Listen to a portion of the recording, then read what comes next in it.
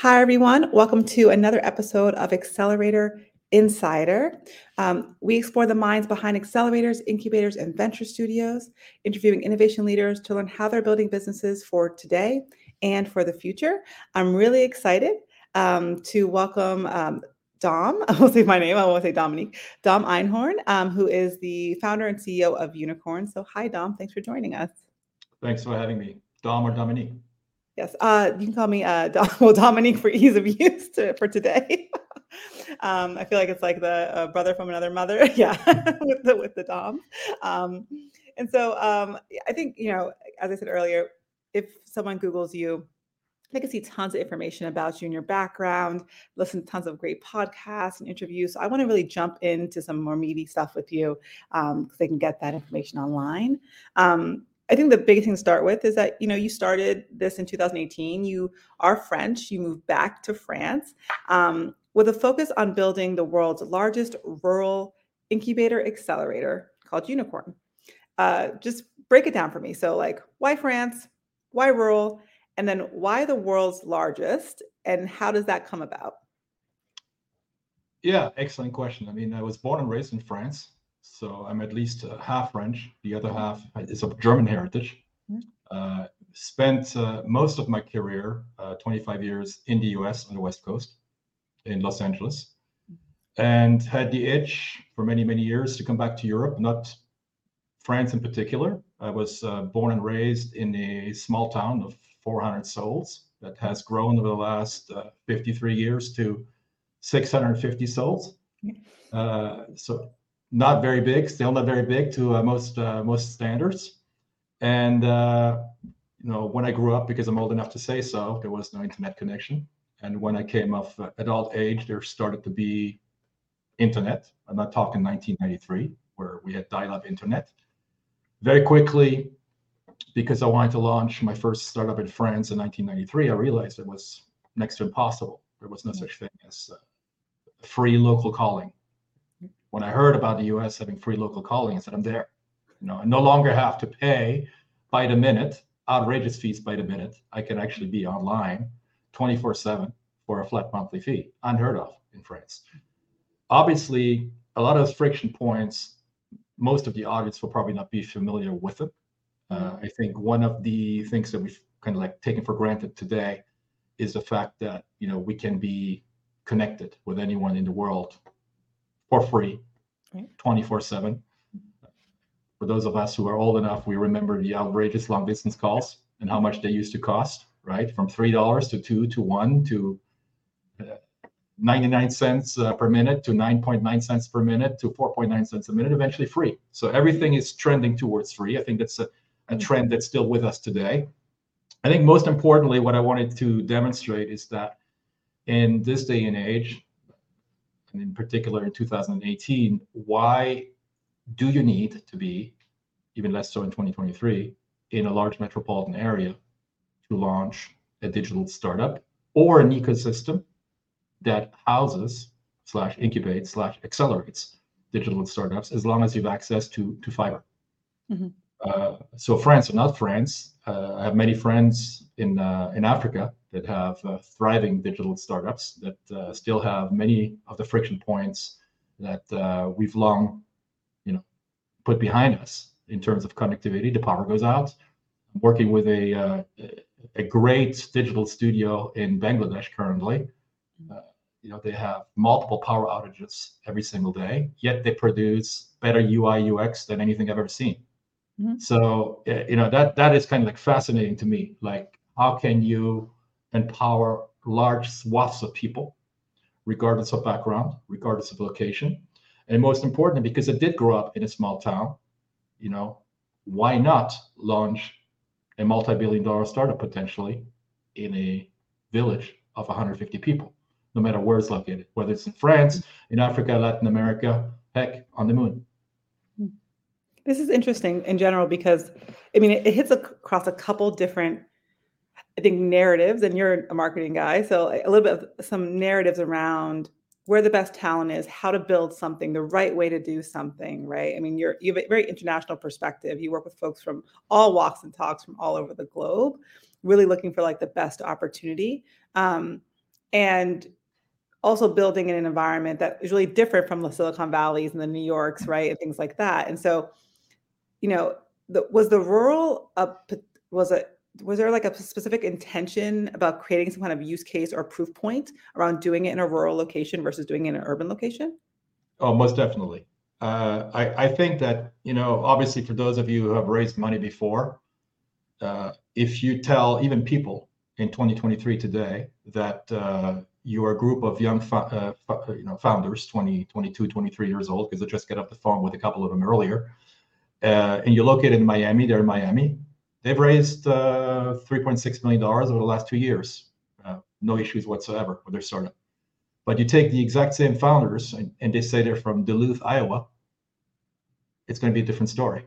There's definitely going to be on the investor side, why there? Why not in Silicon Valley? Why not in New York City? Why not in Los Angeles, Silicon Beach, or in another, what they, branded thriving ecosystem? And we see more and more startups. I think the first real big one that shocked people was Skype out of Scandinavia, out of Sweden. That obviously was purchased by Microsoft at a multi-billion-dollar valuation, but people were shocked. Oh, couldn't even relate to the fact that could have been started outside of the U.S. So it was more of a challenge, and like a call to action more than anything, like to demonstrate that yes, it can be done. Yes, it's not going to be easy, but given the right set of tools, there's no reason why you couldn't have great founders anywhere. So the idea was to definitely democratize the startup process.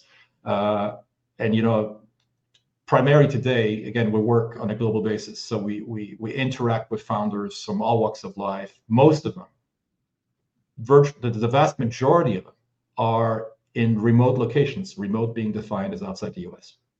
Yeah. No, I mean, that makes a lot of sense more broadly. I mean, I was just looking the other day at like the top venture cities in the US, and really it's just like San Francisco, Palo Alto, Los Angeles, New York, Boston, and then the rest become global cities. And you end up with the Miamis and Austins and other things like that. But when you kind of see that, and then you also get stats that say, most investors want to invest within like a 60-mile radius of wherever the ecosystem is, you create this kind of by default, well, maybe not by default, on purpose, kind of elitist narrative that says, if you're not here doing this thing with these people, good luck. But we don't really support it, right? And I think one major drawback of that attitude and strategy is that you're not solving the world's problems, right? The problems that you encounter, I'm not saying there are not problems in San Francisco, but Lagos, Nigeria probably has more tangible problems that deserve to be solved than San Francisco. And what you're seeing as a result as well is that you have a lot of luxury type of products and services being developed that don't cater to a true blue human need anymore, right? Such as access to finance, digital banking. I mean, with large swaths of the population around the world that don't have a bank account, most people in the US have a hard time relating to that. So the entrepreneur in the US, yes, there are some, fortunately, but would probably not be focused on that. It would be probably, come to market with a product that is much more focused on what he deems to be a need. And sometimes we have to ask ourselves the question, is it really a need, a human need, or is it a luxury? Do we need another social media app to share our photos, right? When you look at parts of Latin America, Africa, Southeast Asia, they don't have access to even, the biggest commodities that we've taken for granted in more mature markets. Do you think that, so maybe first, so have you always had like an international perspective and international bent when it comes to investing and finding opportunities? Because what I find is that the US is very good and focused at creating very specific and kind of guarded narrative. So right now we're seeing a lot of investment in Nigeria, and it's like it's very specific. It's like they're not really doing Kenya, right? They're not really, like some of the big guys are, but most folks aren't. Do you feel like in less of mature maybe venture ecosystems or investment ecosystems or just global ones, that it's actually easier to do better deals and get better deal flow, more opportunity because it's not under that kind of constraint? I mean, yes. I mean, for one, if you look at the delta in terms of valuations, I'm talking now pre-seed, seed, Series A, between a US deal across the board and a European deal, there is already a major, major delta in terms of valuation. Typically, what we're seeing at pre-seed is 3-1 for a deal that's equally structured, has great founders, has some initial traction in terms of user traction, they're onboarding users. Yes, there may still be pre-revenue, but they already have a community or they're in the process of building a community. If you compare apples to apples, at the very minimum, 2-1, 3-1, sometimes as high as 5-1, with no logical explanation as to why that is. Now, if you go further and you compare some of these deals and you take a US deal compared to a Kenyan, Nigerian, Ugandan deal, the delta in terms of valuation is sometimes 10, 20, 30-1. Now, there obviously are more and more, unfortunately so, investment dollars flowing into those markets. Like if you go back 10 years ago to see a deal in Nigeria getting funded, it was almost unheard of. Now we're seeing more and more, but still the ratio of deals getting funded in the US versus those emerging markets is still, largely skewed towards the US and some other markets, mature markets, rather than emerging economies. And I mean, I always think that the US, I always say, is like, is the consumer of the world. And the challenge is that like Americans can't shoulder the burden of being that consumer anymore with the debt ratios and so on. Like we just can't burden the consumption. Right. And so I think we just topped 33 billion yesterday, if my Bloomberg headline was right this morning. Yeah. So you look and say, well, how do you disperse the consumption for equity and also management, right, of a global economy? And is it sustainable? Which is not, which we already kind of know that question. Yeah, we know the answer to that. Which goes back to this, what you said earlier, which was around like the idea that everything's going closer to free. So how do we deal with that? Like everything's going closer to free at least for the consumer or the citizen. I always try to be like the people first versus the business term of that for the citizen and the individual. How do businesses really fight against the fact that more and more stuff becomes efficient and commoditized and then eventually becomes free? It moves from a private sector to a public sector good. How do you think about that? How do you think about how that affects markets in terms of opportunities? Yeah, so I'm not an economist, unfortunately so. Otherwise, whatever I would predict would not come true tomorrow. Right? That's what you all have in common. I don't have a crystal ball either. Yeah. However, what we do probably agree on is that everything is trending towards zero in terms of cost. Mm-hmm. The beauty about it, let's look at the positives, is the fact that a lot of the products that used to cost an arm and a leg, and a lot of the services are being largely demonetized and democratized. And those two trends run in parallel, right? We earlier mentioned long distance calls. Well, if you're today under the age of 35, we're like, what's the long distance call? Well, a long distance call is one that you used to pay for an arm and a leg per minute to make a phone call. Today, free.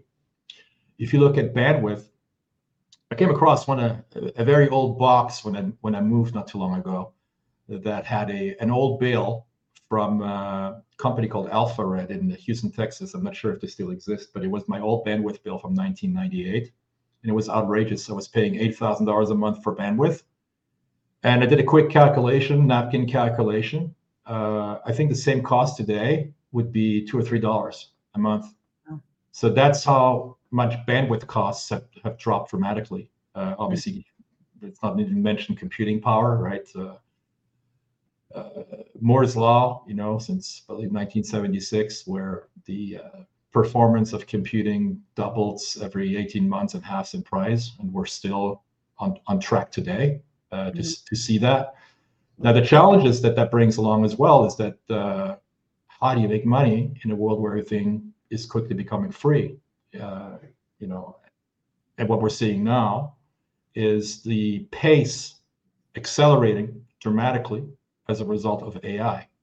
Right. So pillars of the economy that are generating GDP, and if we continue to calculate GDP according to the same measures, it will be quickly becoming impossible to calculate GDP because we're not growing anymore, right? So if you, in the past, let's say you're a content production company and you used to have 10, 30, 50 journalists that used to pay, you may still have now 5 or 6 content curators that use a number of AI tools, ChatGPT-4, GPT-4 being maybe one of them. There are some higher performing ones that produce pretty good content that still needs human oversight today and maybe not tomorrow. How do you deal with that? All right. If you're a journalist today and 2 years ago you thought you could outperform GPT-3, and then you came about 3.5, version 3.5, and like, well, this looks pretty damn good. And then you have 4, and it makes less, at least on the grammar side, less mistakes than you do when you write. Right. You're scratching your head, right? And the next version, we don't even know what to expect. I mean, I saw the new version of DALL-E coming along, I think 2 or 3 days ago, where you enter a prompt of anything your mind could possibly imagine. I had a dream last night. I was cycling on top of the moon. Can you give me a picture of it? And all of a sudden, hey, it's Dom with a bicycle on top of the moon. Oh my God, it's exactly my dream, right? That's what we're dealing with right now. So the pace is accelerating. More and more democratization of the tools that we have. They're all trending faster and faster towards net zero. So you have to be more creative. You have to create value. You have to learn to adapt, number one, and you have to learn to leverage those tools, ideally for the good, right? Because obviously, as we know, there's a double-edged sword with any technology, right? A gun can save a person, gun can kill a person. Most technology tools can either save lives or kill. So I think we just have to be cognizant of what's already here, and even more cognizant of what's about to come. And adaptability is going to play a larger and larger role in our capacity to cope with the rate of change. Yeah, I mean, I think we all feel very much, this kind of the idea of the singularity, even though it's very far away, literally, but there's a lot of this, the philosophical, is merging with our reality more presently, and we're kind of more aware of we're making these decisions that they're not just kind of happenstance. They're not happening kind of without our knowledge. We're really trying to become more present of oh wait, there's a real implication for the decision that I make and how I participate in this world that's evolving rapidly, and it's forcing me as a person to evolve physically, spiritually, emotionally, whatever, to match that rate of change, which is a really great thing for humans, but also very painful thing as well. Without a doubt. So I think the book you're probably referencing is Ray Kurzweil, The Singularity is Near, which I think was published in 2005, if my memory serves me right. And in that book, obviously, he talked about human biology merging with technology, and the perfect merger between the two, obviously, forming the singularity. His initial best guess, and he's a good guesser, he's got an amazing track record when it comes to making those kind of educated guesses, was that the singularity would be with us in 2033, roughly speaking. And one of the last talks I saw from him on the topic, I think it's actually going to be faster than that. I think he's actually revised his own schedule, which everybody told, it's way too aggressive, and this thing will never happen. Whatever you're calling a singularity will never happen. But the convergence of these breakthrough technologies, we're talking robotics, AI, ubiquitous bandwidth, they're all converging and becoming one mega trend, one mega technology that all of us, again, being democratized. If you go back to the 80s, the 90s, in the 2000s, in order to have access to the best technology, it cost you an arm and a leg. Today, you can be a kid in the middle of the Sahara Desert, and you have access to more technology than Bill Clinton had when he was president of the United States, for free. right? The world has changed fundamentally, right? The fundamental shift. We're not even talking in the same terms we were talking before. I think sometimes we forget that like our literal language around things has shifted, and so our reality has also shifted in part. And so we kind of think we're still in the 90s. We think we're in the 2000s, but we're really, we're in a different moment.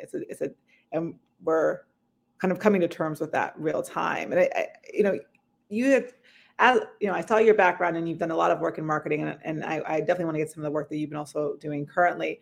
So I'm assuming that gives you a particular lens in how you think about narrative, how you think about story, how you think about how the future is being crafted.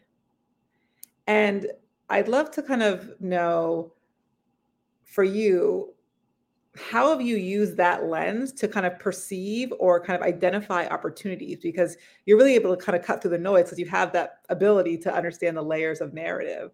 How has that impacted kind of how you see the world, or how you look for new deals, how you build things for yourself? Yeah, I think what's interesting is that obviously we all built upon our experiences, good or bad, right? And we all have good and bad experiences. We all live them every single day. And as a result of those experiences, we shape a reality that can be a thwarted reality, or that can actually be a reflection of what's really going on, right? If you're an entrepreneur, your objective is to solve problems, is to create products and services that solve a problem that you believe is prevalent in parts of the world or in the entire world. The older you get as an entrepreneur as well, or as an investor, you become more and more concerned, maybe because it's our biology, our clock that's ticking, about the legacy that you want to leave behind and the imprint that you want to leave behind once you're no longer here. Because I think we all want to be immortal, whether we agree to that or not, whether we're transhumanists or not. Nothing against transhumanists. I'm probably half one, right? I don't necessarily want my biology to be around and get decrepit over the next 200 or 300 years, but I'd certainly like to have something left that people can touch, interact with, and say, wow, this was created by Dom, right? That would be pretty cool, right? I think a lot of people are like me when it comes to that, right? Not much, but wow, every once in a while you come across a little trinket and say, wow, this was built by Dom. It's pretty cool. So being motivated by a number of things, one of the first things that motivated me, and it goes back to a story that always stuck with me when I first went to the United States from France. Again, growing up in rural France, I moved to the US at age 23. I'm with a friend who was my strength coach at that point in time in Las Vegas, Nevada. And I take out the trash.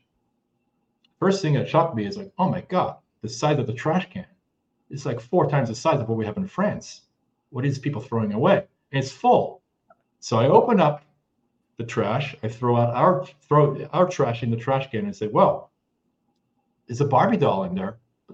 What's wrong with it? So I pull it out. I can't find anything wrong.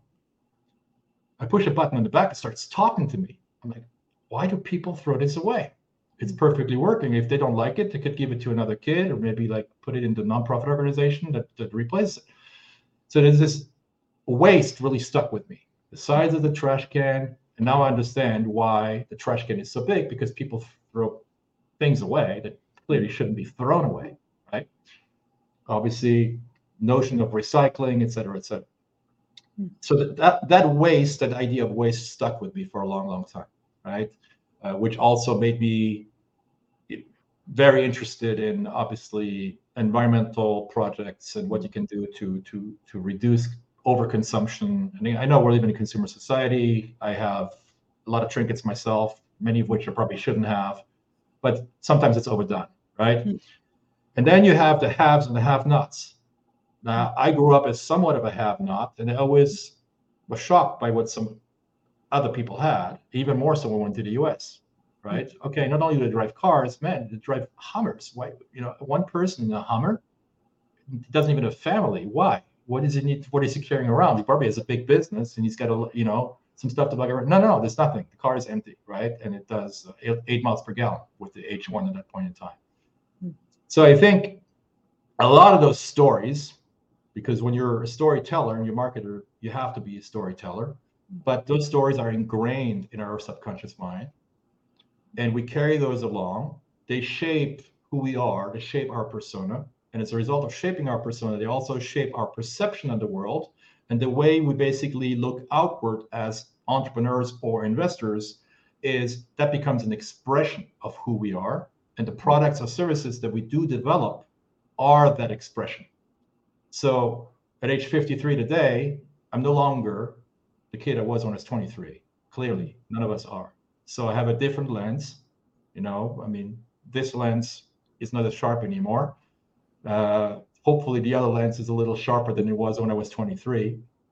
And I'm looking at the world right now, and I see problems, maybe not as crass as they used to be, but still a lot of them, such as access to healthcare, access to education, access to energy, because I work with people who are great entrepreneurs or budding entrepreneurs, and everyone said, well, I'm on with them on a conversation like this one, and it was black because they had a power outage. And I already know now, initially it was shocking, right? Did I say something you didn't like? I know it was a power outage, right? So there are still a lot of problems that we need to solve as entrepreneurs. And one thing I don't like is that in developed economies, we're again focusing on a lot of luxury types of product services and somewhat ignoring the fact that there are still people in need, and there are still a very, very large opportunity to have a net positive impact on people's lives, on animals' lives, on the environment that serves us all. Education, obviously, is one of the first things that comes to mind, right? We're not just gonna overnight plug in our brains, connect them to the cloud, and have access to human knowledge. I mean, obviously, that's underway, right? That will happen, and the rate of adoption of any new technology. If you look at how long it took to adopt a cell phone, right? We all remember the old cell phones. It's actually a perfect analogy when it comes to democratization and trending towards free. The cell phone that Gordon Gekko had in the movie Wall Street, he was carrying it around in a briefcase. His calls would drop all the time. It was very heavy, looked like a brick, and he had to be a billionaire to afford it. And it never worked. Then the calls became cheaper, the phones became smaller, no more briefcase, right? Now you have earbuds on, and you can talk for free as long as you want all day long, and everybody has them, and the calls never drop, and it's free. So that's kind of the logical progression of any technology, right? If we're looking at the rate of adoption of social media, even faster. That pace keeps accelerating. Every time there is a new breakthrough technology, if you look at ChatGPT, I think it took 2 months to have 100 million users on ChatGPT, just by word of mouth. They didn't spend a single dime on advertising. Right. It was a breakthrough technology, still is, obviously. And all of a sudden, everybody jumped on and feeding the machine and making that machine smarter. And hopefully that machine will help us resolve a lot of problems that we still have today. Right. No, I mean, it's a great point. I mean, I touch you for hours about this, but I think I think you bring up a ton of really good points, which I think actually may be a good segue into Uniqorn and kind of how you're approaching it. You have a couple of things going on. So I'd love to kind of just get like the brass tacks of like what it is, how it works. You have it labeled as an incubator accelerator, like what that actually kind of means. And then just to throw that in here, you also have this affiliate directory. So I wanted to kind of see, like, maybe you could just talk us through high level, like who should participate in this? Why would they want to? What do you guys offer? The whole thing. Yeah, again, going back to solving problems, right? That's kind of like the core motto behind all of the initiatives that we have. The incubator accelerator, I think they go hand in hand. I mean, obviously, a lot of people segregate the two. In our case, because we're so hands-on, we're not just investing, right? We're very much involved, specifically on the marketing side and the customer acquisition side. If an idea gets incubated, and most people probably understand what an incubator is. For those that don't, think about the hospital incubators. The baby is born, maybe still too weak, needs to be put into an incubator so it can survive. We still do quite a bit of that, right? To make sure that an idea that has potential, that has traction, can survive and graduate to the next level. If it does, it goes into the accelerator. Usually the accelerator, what we identify are startups that have a core need for customer acquisition. That's what we specialize in. That's what we've been doing for almost 30 years. Mm-hmm. So anything from SEO, search engine optimization, to ASO, app store optimization, if they're primarily a mobile play, to PR, IR, public relations, investor relations, paid media, with the idea being acquire a new customer at the lowest cost possible, right? So that's a lot of experience, a lot of connections that come into play that we put at the disposal of the startups that we work with. We also have our own projects that we incubate and accelerate. And that's kind of like us wearing a lot of hats, because initially we were startup entrepreneurs. Then over the years, we became investors. Mm-hmm. But you always have that itch, right? And you always also ask yourself, I guess I know a lot of athletes, and they have that same itch. Can I still do it? Right? I'm 40 years old. Could I still play a game, whether it's football, rugby, whatever it is, the Rugby World Cup going on right now? Entrepreneurs were the same way, right? So if you had an early exit like I did when I was 29, 30 years old, can I still do it at 53?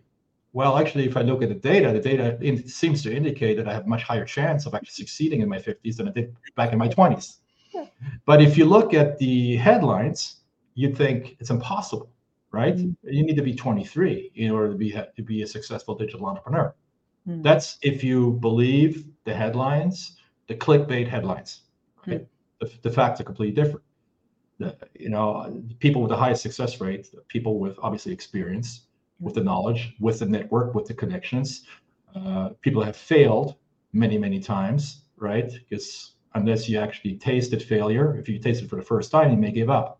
But if you've failed as many times as I have, and other people in my situation, you're like, just, get back up the next day and, move on to something else or adjust or pivot, right?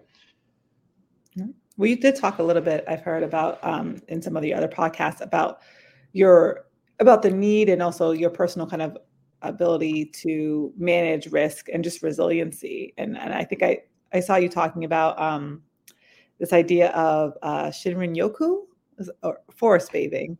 Yeah, interesting. Is that one of your techniques to like? I'm not so sure. I'm not so sure it's a technique. It's something I stumbled upon. So the little town of 400 souls I mentioned, and where I grew up in, is right next. It's like 1 kilometer or so, 3/4 of a mile from the largest forest in France. So I always used to go fishing. It was a river that runs through the forest as a kid, probably 3-4 times a week. And then I moved to the US and kind of like lost touch with that and moved to Las Vegas, Nevada, initially, as I mentioned. And there's not a single tree there, aside from some palm trees that look pretty, right? So I always missed the forest. I always loved trees. And lo and behold, if you look at one of the primary ways of how Japanese people work on reducing blood pressure, hypertension, is via what they call forest bathing. Japanese term is Shinrin-yoku for that. I've always, without knowing the science behind it, it is science. It's demonstrated as highly successful against a number of ailments in the Japanese culture. But I knew nothing about it as a kid. I just knew that I felt a lot better in the forest fishing than sitting on my couch, right? So I came back to my roots, and I studied Shinrin-yoku, read a couple of books about it, and like, wow, it was mind-boggling, right? I read all these scientific case studies of people suffering from depression, from hypertension, all sorts of ailments, and they were able to get cured just by spending a half an hour to an hour in the forest and sometimes touching trees. The specialists will advise against hugging trees because, yes, there can be some bugs that can come onto you and whatnot, but touching trees, put your hands against a big oak tree and feel nature with your bare hands has some significant health benefits. So yeah, I'm in the forest at least once a day. Listen, I'm from New Hampshire originally. You're spoiled. So, even though I wasn't in the woods, but we had woods behind us. And it's funny, now I live in LA, and you see all these things coming out about grounding or earthing, which is just like put your bare feet on the ground, take off the rubber and feel the earth. And I go to the beach right across the street from me, and I sit every morning with my feet in the sand, right? And it's just and where in LA? I'm in Marina Del Rey. I lived in Marina Del Rey. I lived in the Marina City Club between 1998 and 2001. Oh, nice. Well, then we technically were neighbors. Yeah, I'm right across from Mother's Beach. I know exactly where that is, and I remember next to the Marina City Club there was is it a California Pizza Kitchen or? Yeah, it's still there. Probably is. Yeah. Hilarious. Yeah. So but you don't realize until you don't have it or do have it, the impact fundamentally. After a long time of always having sneakers on in a city, you're like, wait, I don't feel connected, right? And then all of a sudden you do that once or twice, you're like, oh, that grounding, right? It's so important. So I think I want to talk a little bit about really kind of what you're working on, honestly. So it's really interesting. So you're launching a new company. So to your point, kind of round 2 or 3 or 4 or many more. And this one is called Masters of Trivia. So I just wanted to give you the floor on like why this, and kind of also why now do you think it's a good idea to relaunch this? Yeah, I think the why now is even more interesting because it is the second iteration of a project that I had launched in the mid 2000s, between 2006 and 2008. So right before the advent of the first iPhone. For those BlackBerry users over there, you know what the interface looked like. So nobody actually was able to play any games on mobile. They were all web-based games in those years.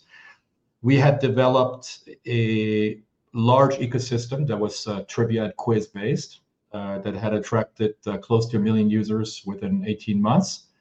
And at that point in time, our Achilles heel was content production because it cost an arm and a leg for writers in multiple languages to produce those quizzes by hand.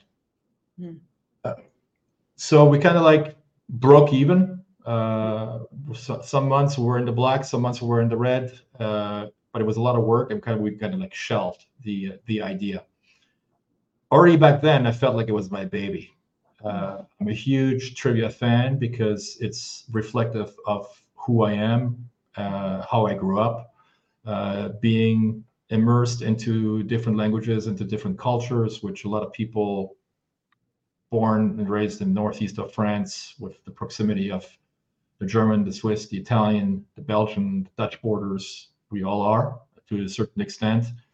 So I was always fascinated by, as a marketer, by what could be done and what I consider to be, on the most granular level, the most flexible content unit, which is a question with an answer. So if you're a content marketer and you make a living as a content marketer, typically what you have to do is you have to produce a lot of content and excellent content for that content to be read and interacted with. So content first, and then assuming you can produce excellent content, assuming you can amass a large enough audience, can you pitch advertisers that may want to subsidize that effort? No matter how you slice it, it's a very difficult value proposition. And there's a tremendous amount of people and large funded, well-funded companies out there, back in the days, BuzzFeeds of the world, a lot less today, that basically could eat your lunch, right? Yes, you can still make a living as a blogger. Yes, you can obviously make a living as an influencer, et cetera, et cetera. There's a lot of a very, very minute fraction that make millions of dollars, and there are millions of them that make less than $1, right? So what we were looking at as a team is the ability to leverage this unit of content, which is a unit of knowledge. If you're assuming that you can ask a trivia question and there is an answer to it, a factual answer, right? If you ask when Lincoln was born, well, you can give 3 or 4 different options, but only one is going to be the right one because it's factual. There's no opinion in it whatsoever. That was one thing. And we wanted to create a platform in any language in the world where people could come, engage into a game, hence our tagline, knowledge gamified. So knowledge comes first, the game comes second, not the other way around. And be entertained and be able to play. If you're a Lakers fan in Los Angeles, you can play a Lakers quiz. If you're a hardcore Lakers fan, you can play, depending on the level, you know, if you entry level to a very advanced one. And we're going to ask you a lot more difficult questions. If I ask, for example, most people on this podcast today, who is the mayor of Hamburg, it's not going to resonate with them. It's no interest, right? Hamburg, Germany. But if I ask somebody Hamburg, they better know the answer, who the mayor is, right? So you have all these facets to take into consideration. But the core value proposition is to democratize, using that term again, probably overusing it now, access to these units of knowledge that are neatly packaged up into quizzes that anyone from anywhere, using any device, using any type of speed of connection, doesn't have to be a gigabit connection, a fiber connection. It could be a 3G mobile phone, ideally even a feature phone. They still exist in some parts of the world, and come to this community, engage with the community, become part of the community, and regardless of who you are, where you are, what language you speak, you can acquire an education by playing a game about any topic that may be of interest to you. So the challenge today is quite different than it was back in 2006, 2007, 2008, is that how can we create this huge library of content fast enough on one side, and on the other side, how can we actually build a valuable business out of it? The solution, obviously, what brings both sides together, the supply and the demand side, very much like another ecosystem, like an Uber or an Airbnb. If you only have drivers and no riders, you have a problem. If you only have riders and no drivers, you have a problem. Same with hosts on Airbnb and people who want to stay there. So you always have to keep a balance between the supply and the demand. In our scenario, we need to have enough supply of content. Content comes first still, but the trivia content, the quiz content is much easier to create because it's factual. And it can be, to a large degree, automated today with some fact checking. So you can go to GPT-4 today and you can basically prompt it properly, train it on your project and say, okay, give me a 15-question multiple choice question and answer quiz on the Las Vegas Raiders in the 1980s. Focus on this, focus on that. Take an authoritative tone, take an entertaining tone, speak to me like a sports journalist, etc. Boom, here it is. Now you have a human curator to make sure that it's actually fact-checked, that everything is fine, make some adjustments, export that quiz directly into a game, which is the bridge that we're working on right now, that we hope to have resolved before Christmas. And then offer this game using tried, true, and proven digital marketing strategies to the largest number of people in the world. We have a crazy objective that I mentioned to you before this call. Within 5 years, we want to be able to offer our games to 1 billion people around the world. So we want to be the Candy Crush for knowledge, right? I'm not knocking Candy Crush. We used to have them as a client. But I think it would be nice that if people could actually interact with a casual game. When I say people from all walks of life, it could be a teenager, 12, 14 years old, to someone who is 95 years old with a tablet. My mom, at first she was afraid of the iPad, and now she's using it religiously. She doesn't, if there's something up with it and she needs an update, I'm the first person that she calls. There's something wrong with my iPad. At first, she didn't want to touch it. So, she is 84 now. She should be able to interact with it just as easily as someone who's very well versed in modern technology. So that's kind of like, from a legacy perspective, what we discussed earlier, what as an entrepreneur, as well as an investor, I would like to leave behind something that, if you pull out an old box, like a Scrabble box, wow, who's the guy who invented Scrabble? Do I see a Scrabble behind you somewhere there? A Scrabble box? I think I see one. No, I love that. Well, we have a couple of folks listening and watching. So if you have questions, please drop them in. I'm going to continue, but just wanted to call that out for folks. Sometimes they kind of listen in the background, but feel free to ask questions as well.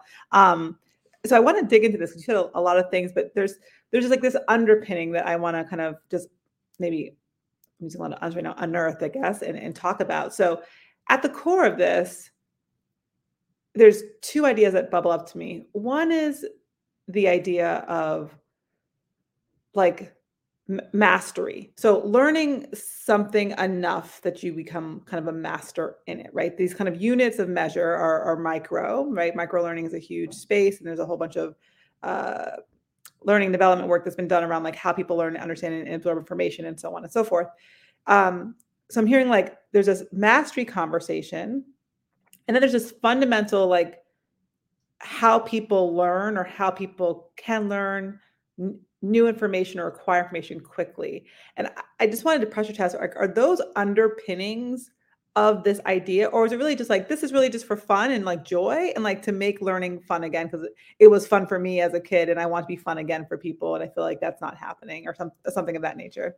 It's an excellent question. I think one of the core motivators, so the short answer is definitely some of these underpinnings, they do exist. Mm-hmm. So I obviously, when your parents get older, you're concerned about dementia. My mentor in my life was my maternal grandmother, who was a World War II resistant, had a lot of GIs living in our house during World War II, and ended up contracting Alzheimer's disease and dying of Alzheimer's. And that for me marked me, right? Still marks me today. Then there's this amazing Netflix documentary that looks at Alzheimer's patients that have become vegetables. They don't react to anything anymore. You put a headset onto them and you play their music from their childhood years or from their 20s, and they start dancing. It just awakens the brain instantly. So part of what we want to do is we want to segregate the user base and be able to offer learning games to the kids, developmental games to the adolescents, fun games for people who just want to be entertained. Yes, you should be able to play movie trivia. Why not, right? You should be able to quickly find a quiz on your favorite movie. You should be able to name that tune, you know. Is it educational? Well, it's at the fringe, right? But it's mostly entertaining. And then also, and I think that's one thing that is a frustration that I've lived for many, many years, is that we tend to develop all the new products that we tend to develop tend to ignore older people. When in fact, when you look at the demographic shift, it's the biggest opportunity of a lifetime. And when I say older people, myself included, now I'm older than I was yesterday, we don't want to necessarily get older. Well, chronologically, we can accept it. Yeah, we just check another year off. But I don't want my brain, I don't want to become old and decrepit, right? So how do I actually maintain the mental awareness, and what tool do I have that can keep me sharp on any topic, so I can actually have a conversation with a 20-year-old when I'm 80, right? And the 20-year-old is going to look at me, he's like, wow, grandpa's pretty sharp, right? It's pretty amazing. How does he know that? Well, maybe he's playing Masters of Trivia. Yeah. Right. So we definitely want to take some of that into consideration. I've also had a number of conversations with psychologists, senior psychologists, etc. So I'm still learning process, but I'm becoming more and more aware as to what kind of challenges that they face from a psychology perspective with an older population, and how maybe we can avert some of that by keeping the brain stimulated and entertained.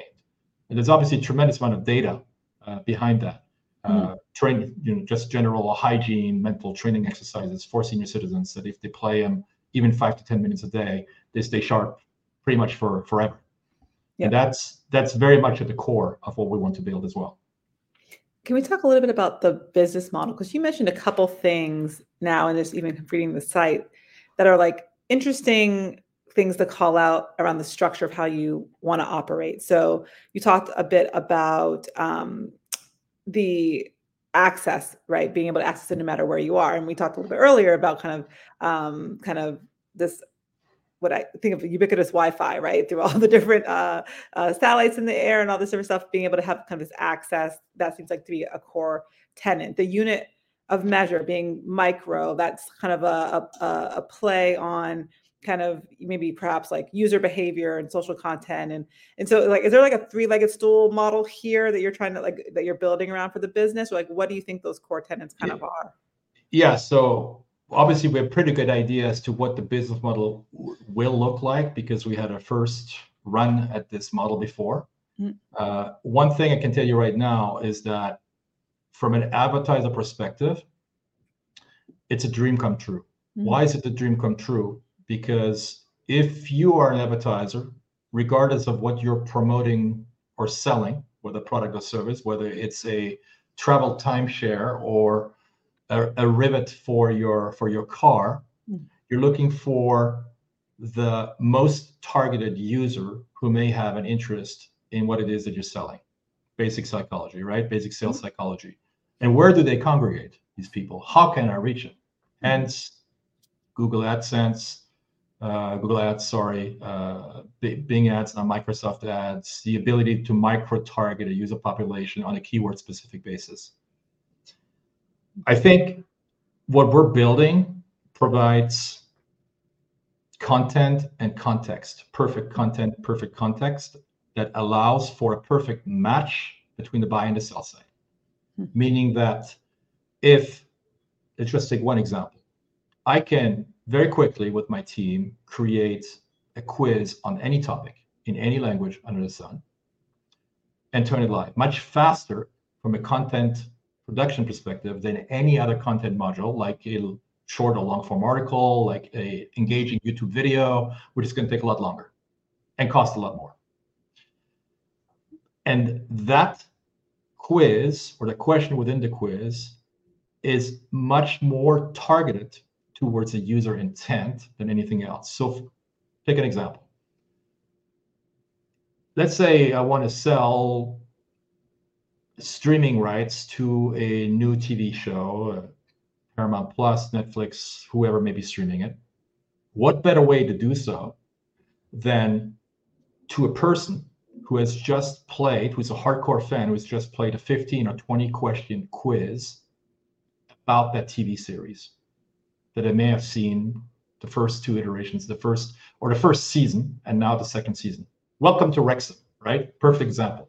For those of you who know what I'm talking about, right?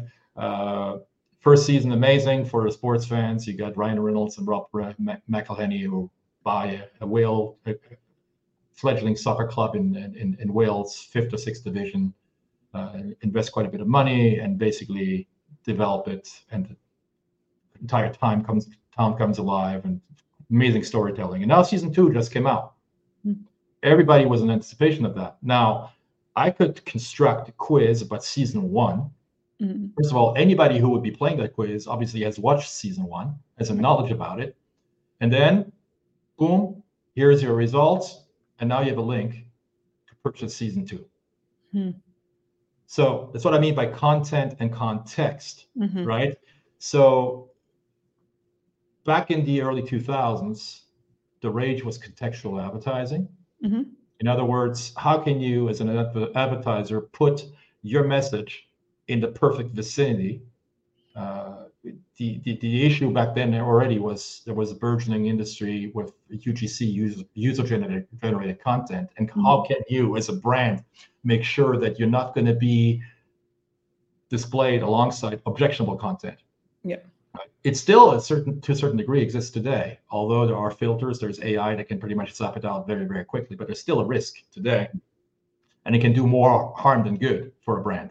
But in our scenario, what our objective is from a business model perspective is to have a perfect match between user interest and the advertiser looking to reach that user with that interest. And there is nothing better, nothing more targeted than a quiz to do that.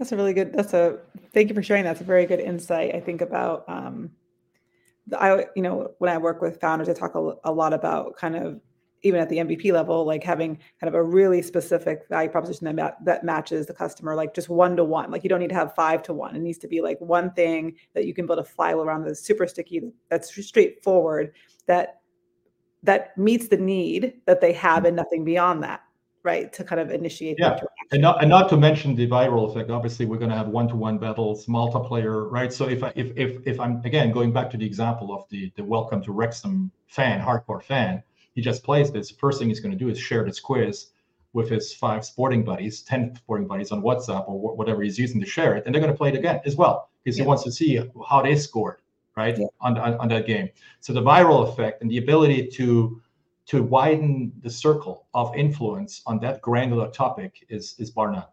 Right. It's like, and I think that's the thing that folks oftentimes are missing is like, you're tapping into human behavior, and what's the sticky human behavior that lets it be easily shareable? Because that's really how, word of mouth is still the basically number one way things get sold. And so understanding that sometimes I think it can be hard for folks who want to build really, really big, but they kind of want to skip the first step, which is like, where do I mean the need that's super exciting for the buyer that makes them want to share, right? Like it's not only the best method of marketing, it also has by far hands down the highest conversion ratio.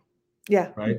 If I tell Dominique right now, look, and we've known each other for 10, 15 years, oh my God, I just saw this movie, you have to watch it. Yeah. You're going to do it.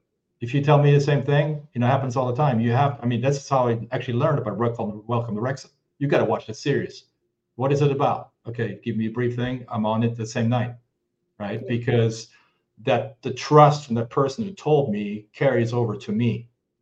And that can be replicated in the content marketing space via a quiz that has such granularity to its interest level. But even though, if we were just looking at the way communities are being built online these days and how granular they are, if you're a fan of fly fishing, well, fly fishing is actually not even a micro market anymore. But fly fishing in northwestern Montana, you're still going to get 1.5 million people interested in that topic and joining that community, because that's where we can get the best rainbow trout, right? So that's actually what we're going to. And back in the days, we're going back 20 years, you were lucky to find a fly fishing community online. But now you can go drill down all the way to the nitty-gritty to find people that have the exact same interest, no matter how bizarre, how granular that topic is, and join that community for good or bad, right?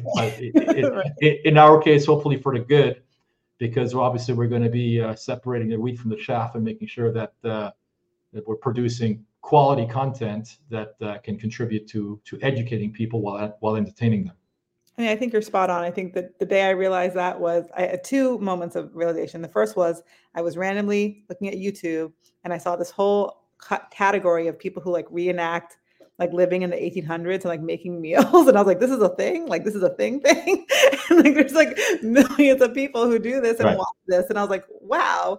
And like the next week I'm like doing something else and I see this whole cadre of folks who are like into water bottles. And I'm like, these niches are like who's buying 5 water bottles, but people are, right? And so all of a sudden there's a lot. And actually going back to what we initially discussed, it's the democratization and the demonetization of anything media, in this particular case, social media, that made this happen.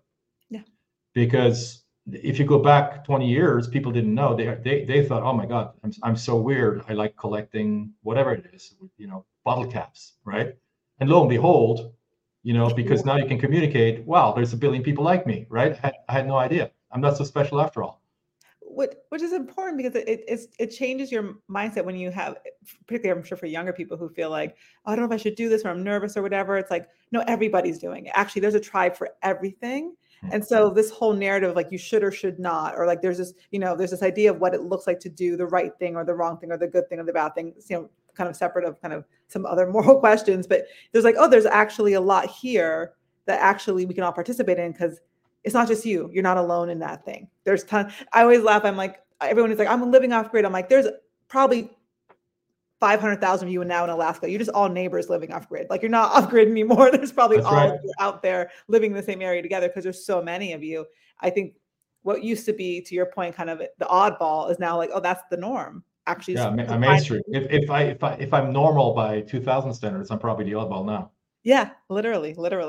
So we are at time. I have one question for you to close this out because I saw it was so interesting, and I wanted to make sure we talk about it, particularly for folks who nowadays we see a lot of founders who social impact is a core part of their value proposition, whether that's with energy or climate or kind of social issues, that they think of it as part of a core part of their business model and their structure, and they also want to make profits, but they also want to make impact at the same time, and they're not divergent. And you had something on your site that was really interesting called you had our massive transformative purpose, MTP. So I'd never heard this term before. I wanted to know kind of when you heard it and like why did you apply this versus maybe like a theory of change or a mission, vision, values or something else like that. So I can't take credit for it. You can look him up. His name is Peter Diamandis. He is the founder of the X Prize Foundation, as well as the Singularity University with Ray Kurzweil, who coined the term. It was immediately fascinating to me, and I probably read all of his books as well as Ray Kurzweil's and The Best Friends, because it literally shook me in my core in terms of what are we here for? What do we want to accomplish? How can we accomplish it? How do we leave a legacy? Kind of like literally encompassed everything that I had ever dreamed of as an entrepreneur, and that was representative of how I feel as a person in one term, MTP, massive transformative purpose. In other words, to sum it up, to define it is like, what makes you get up in the morning? Like, if you didn't have to make a living, what would you do getting up in the morning? And how can you translate that? How can you leave a legacy, have an impact on as many people, ideally 1 billion plus in this world out of the 8, right? Percentage-wise, it actually doesn't seem that far-fetched anymore now, right? How can I leave a positive impact on as many people as possible, ideally 1 billion plus, right? Whatever it is, what that is, right? Maybe you want to teach music, and maybe you figure out how to build a platform to teach everybody to play an instrument.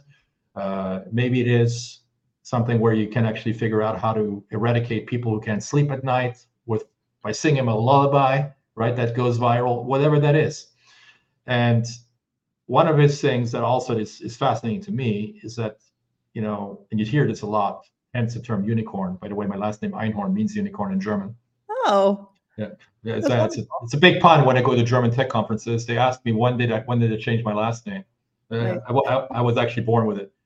But one of the core tenets of Peter Diamandis' philosophy about the business and entrepreneurship is that if you want to become a billionaire, very simple formula: help 1 billion people or more, right? Because if you can truly help 1 billion people, if you look at anybody who has done this, any enterprise, any business has ever done that, they have multi-billion-dollar valuations. Don't worry about how you're going to make money. Don't worry about your business model. If you can actually accomplish that, you will become a de facto billionaire. There's no question about it. So yes, so I mean, that's the duality between having, I guess, what we call net social impact and making money. Because if you don't make any money, it's very, very difficult to have an impact, right? If you want to be part of an association, nonprofit organization, etc., a part of a charity, right? You got to be able to raise money. Without that, it's very yes, you can donate your time, clearly, right? And that has an impact, but time is money as well. So there is a conversion rate there somewhere between the amount of time that you invest and the money you would have earned by doing something else. So at the end of the day, it is money. Well, that was wonderful. I mean, I talked to you for hours, but thank you so much, Dom, for your time today on Accelerator Insider. For folks who guys are watching and you have questions as a follow-up, feel free to reach out to acceleratorinsider@gmail.com. We'll put all the notes and everything else in as we send out the updates. But wanted to say thank you again for watching Accelerator Insider, and we'll see you on the next one. So bye, guys. Thank you.